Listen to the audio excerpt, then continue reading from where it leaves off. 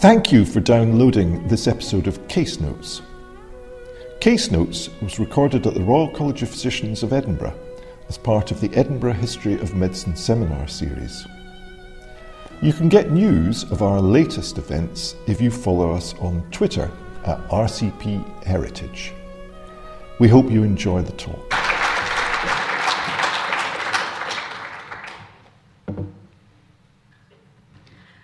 Thank you very much, first of all, to the College and the Skeptics Society for having me here this evening. I'm absolutely delighted to be here and to see so many people as well. It's fantastic. So as Ian said, this evening I'm going to speak about the so-called French disease, or the French pox, in early modern Europe, and look at how early modern Europeans understood and responded to this disease. I'll be talking quite broadly for the time period 1495 to 1700, and you'll notice quite a lot of the evidence that I'm going to talk about will be based on the city of Nuremberg, because this is one of the cities that I've been researching for the last 3 years for my now almost complete doctoral thesis.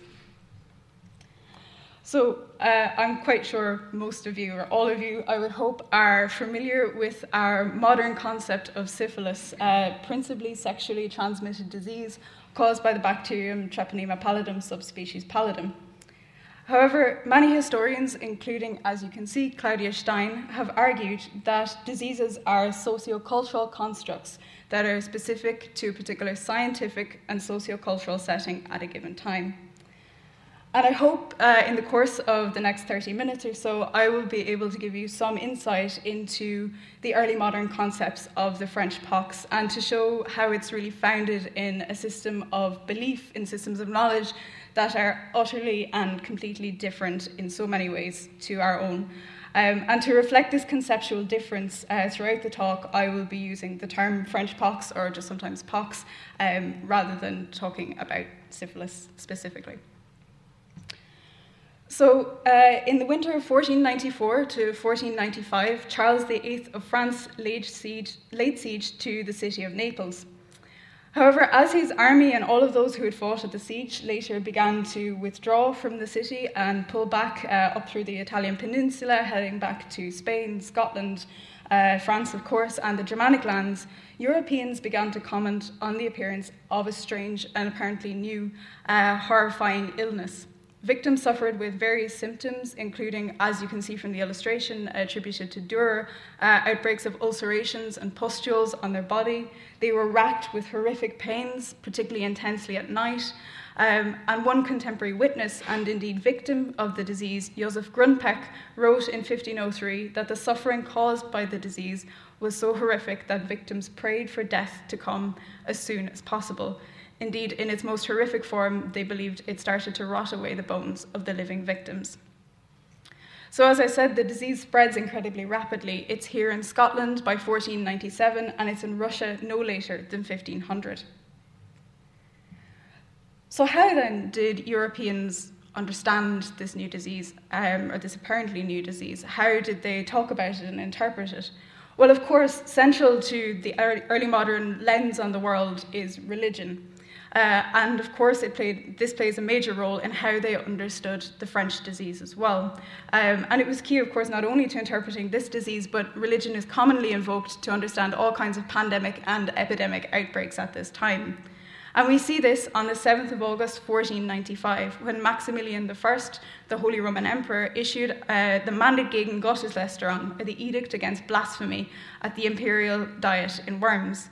And in the edict, Maximilian claimed that the disease had entered into the Germanic lands as a consequence of the proliferation of sin there, and specifically, indeed, the sin of blasphemy. However, I think we need to tread something of a middle line when we think about how powerful religion is in interpreting this disease. Certainly, we cannot deny that it is one of the key ways that early moderns interpret the world, but there has been something of a tendency, I would argue, for us to overstate the impact of the disease-sin paradigm when talking about the French pox. And I think this really comes from much later interpretations of the disease and the failure to separate how the disease disease was interpreted in the 18th century onwards from the early modern interpretations. So as Anne-Marie Kinzelbach says, it is no more influential in the case of the French pox than it is with any other pandemic outbreak in this period. So early moderns had many, many ways to explain how God had caused the disease to first arise on Earth. Lots of technical and very brilliant ideas, but I don't have time to speak about them right now. So if you'd like to know more, please do ask me a question. Much more central to what I'd like to speak about this evening is contagion and early modern ideas of how the disease was spread. Certainly from the outset, there was no doubt that this was a sexually transmitted disease, but it wasn't seen as exclusively sexually transmitted. There was immense fear that the disease was spreading through various what we can call non-venereal forms of contagion, so through the clothing, drinking vessels, foods, and air. And we see this in how municipal authorities respond to the disease. So in 1496, the City Council of Frankfurt am Main received a note from the city's official doctors who said because the disease was now clearly visible in the city, a list of all of the infected should be made up so that they could be separated away from the healthy population. Here in Edinburgh in 1497, James IV issued his Grand Gore Act, which stated that all of those infected with the disease were to proceed to the island of Inchkeith in the Firth of Forth for quarantine, and those who failed to do so would be branded and banished from the city. In Aberdeen, we see something of a slightly different approach, at least initially in 1497, because the only order in Aberdeen in 1497 states simply that all prostitutes are to cease practicing their trade, again, under pain of punishment, to stop the spread of the disease.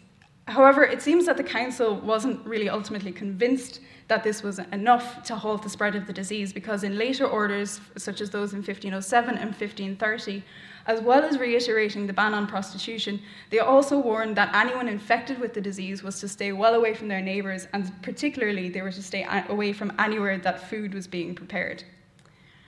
In 1515, in Rome, Pope Leo X issues the bull Salvatoris Nostri Domini Jesu Christi, in which he states that the city is infested with the sick poor. It's not really very popely language. It's infested with sick, incurable poor, including those infected with what he calls morbus gallicus, or the French disease. And these people are to be moved into the city's hospitals by force, if necessary, so that the healthy population can be protected and kept safe from any threat of infection that they might pick up simply by having close physical proximity with these people. And then in 1504, again, we have some rather fearful clergy who were quite worried about the fact that while they were giving out communion, they were worried that somehow they would pick up the disease on the robes and the religious paraphernalia that they were using, and they asked for a separate cupboard so that they could store this away separate to everything else in the cathedral and avoid catching the disease. And the disease, which is of course known as Die Franzosen in Nuremberg, or the French disease, again, we see significant anxiety about how it's spreading.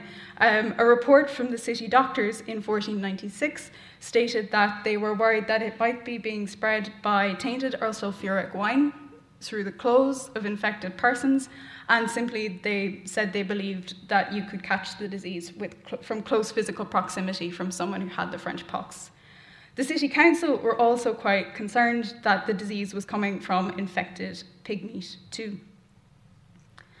So Nuremberg at this time, I should say, is a free imperial city governed by a city council, and the only person that the council has to respond to is the emperor. So the entire day-to-day running of the city is completely in the hands of the Rat, or the city council.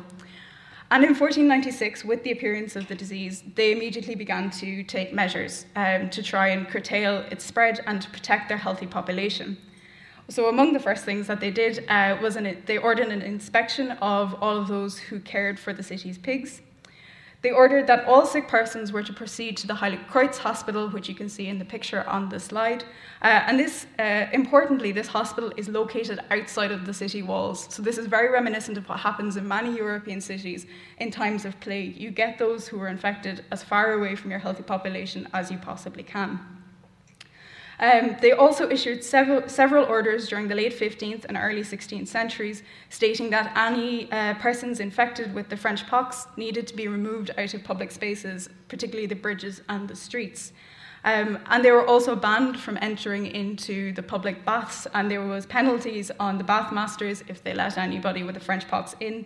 And there was also warnings to surgeons about not switching surgical instruments, not using surgical instruments on pox people and then using them on people who weren't infected with this disease. So clearly the pox presented a significant public health challenge at the time. It wasn't something they'd dealt with before, and the council had to bring in numerous measures, and as you'll see, they also have to bring in quite a lot of expenditure to deal with the disease as well. But it wasn't totally an event without opportunity either. During the late 15th century, the concepts of the deserving and the undeserving poor had become deeply entrenched in Western European society. So the deserving poor are persons like artisans, craftsperson, labourers who had fallen on hard times through no fault of their own, versus the undeserving poor, who were usually categorised as non-native itinerant beggars who moved from place to place, persons who were believed to be very immoral or portrayed as being very immoral, and who were seen or categorised as kind of preying on the charity of good and godly citizens. And during the 15th century, the City Council of Nuremberg is doing everything it can to try to minimise the amount of charity and the amount of expenditure that is being given to the undeserving poor.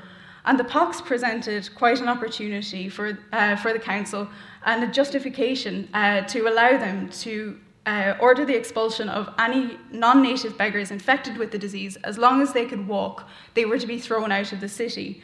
And they also tightened their regulations against admitting such people into the city as well, regardless of whether they were infected or not. Well, this was the ideal anyway. These were the kind of orders that they set out. However, my research into individual cases of people who presented with the disease has shown that actually in the majority of cases where the council had to consider a poor person who was so poor that they couldn't afford aid, but also weren't really entitled to aid under the city's rules, in the majority of these instances, the council actually decided to give aid. There's very few instances where the council takes any kind of punitive action. So why did they do this? Well, very often the council will say, aus Barmherzigkeit, out of compassion, we will give this person a certain amount of aid, or we will fund their treatment to help them return to health.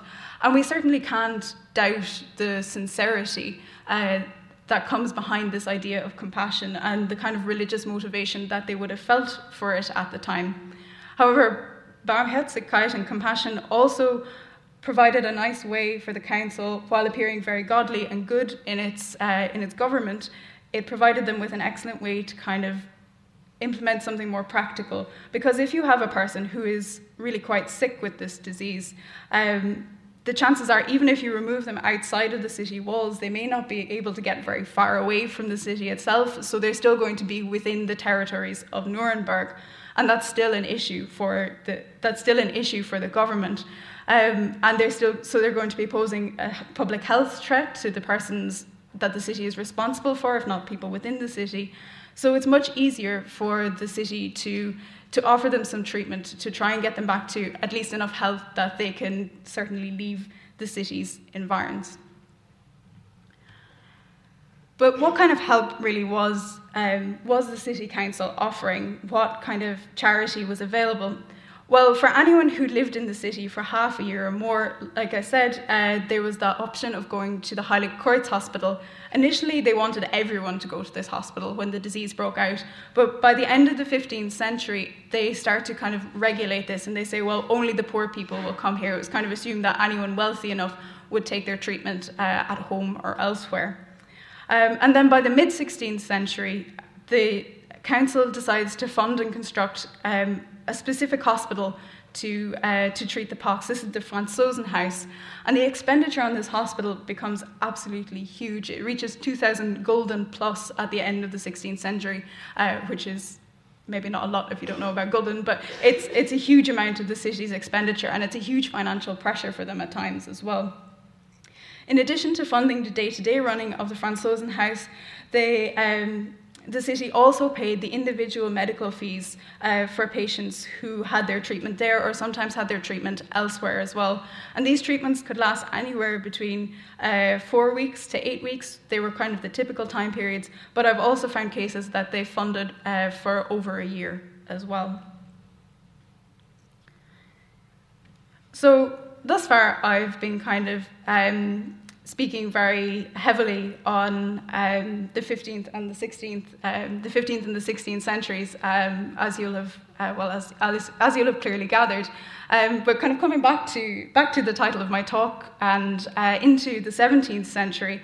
At the start of the 17th century, a Strasbourg surgeon wrote in his book that syphilis was like an angry dog which enters a community and which must be controlled to protect the healthy population.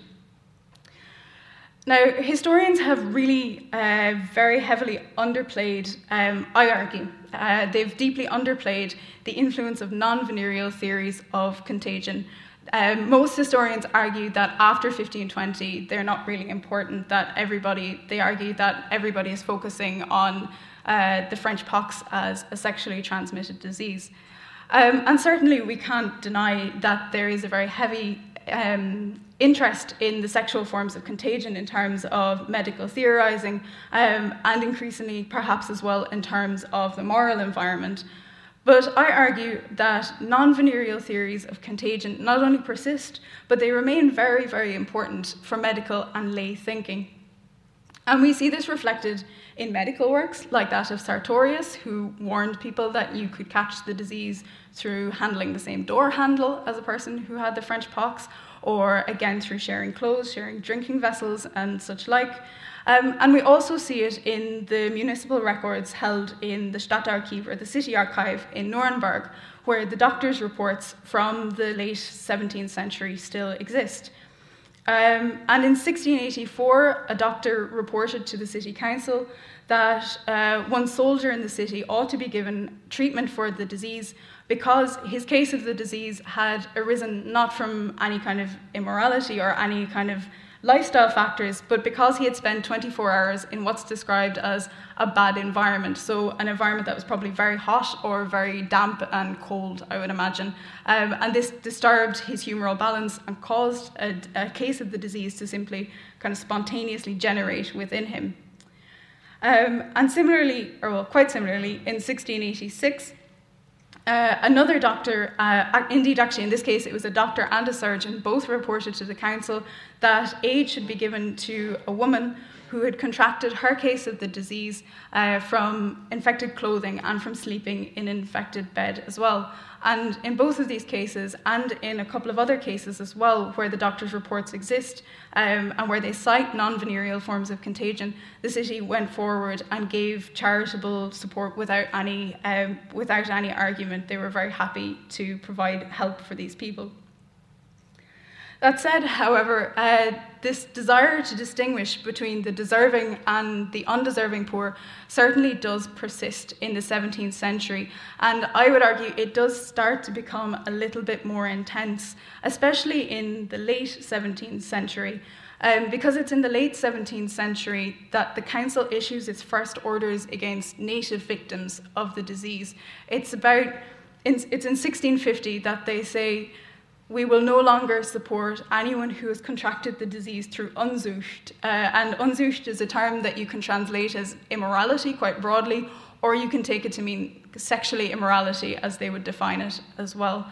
And the city does seem to wish to narrow the base of people that it's allowing into treatment at this time. But nonetheless, the aid does continue, and there's at least for the 1680s, for 1681 to 1689, the council funded at least 50 cases for treatment in this period. So my first part of my conclusion is rather a question, and that is the French pox syphilis? Now, I'm not asking this as a scientist would ask this question, perhaps, although a recent study by Gall et al., I think they're based at the University of Zurich, has suggested that the bacterium did undergo some kind of change during the early modern period. But I'll leave that question to the scientists and those who handle it best. But conceptually, is the French pox syphilis? Well, I hope I've given you some insight into the concepts that underpinned this disease during the period 1495 to 1700. And there's so much more we could talk about in terms of more nuanced medical understandings, other sociocultural influences. But I hope that I've shown that this really, during the early modern period, the concepts, the basis of knowledge, the cultural beliefs at the time, they really give rise to an understanding of a disease that is very different to how we look at syphilis today. But I'll leave you each to draw your own conclusions on that. But thinking then, the other part of what I wanted to talk about, of course, was how do people respond how did the civic governments respond to the French pox in particular?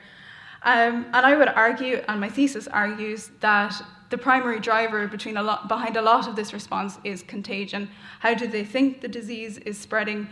And what does this mean for them and for the public sphere in terms of containment, and how can they best protect the population? And that links very closely with practicality. How do you safely protect your healthy population?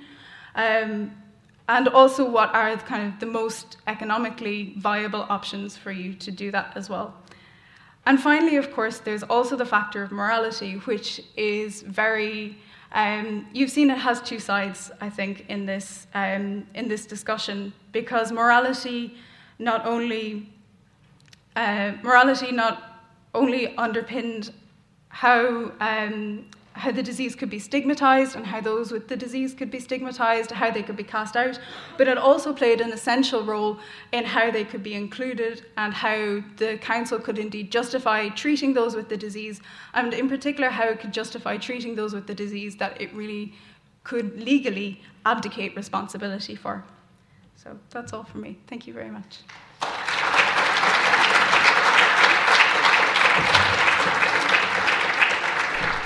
Thank you for listening to our History of Medicine lecture series, Case Notes.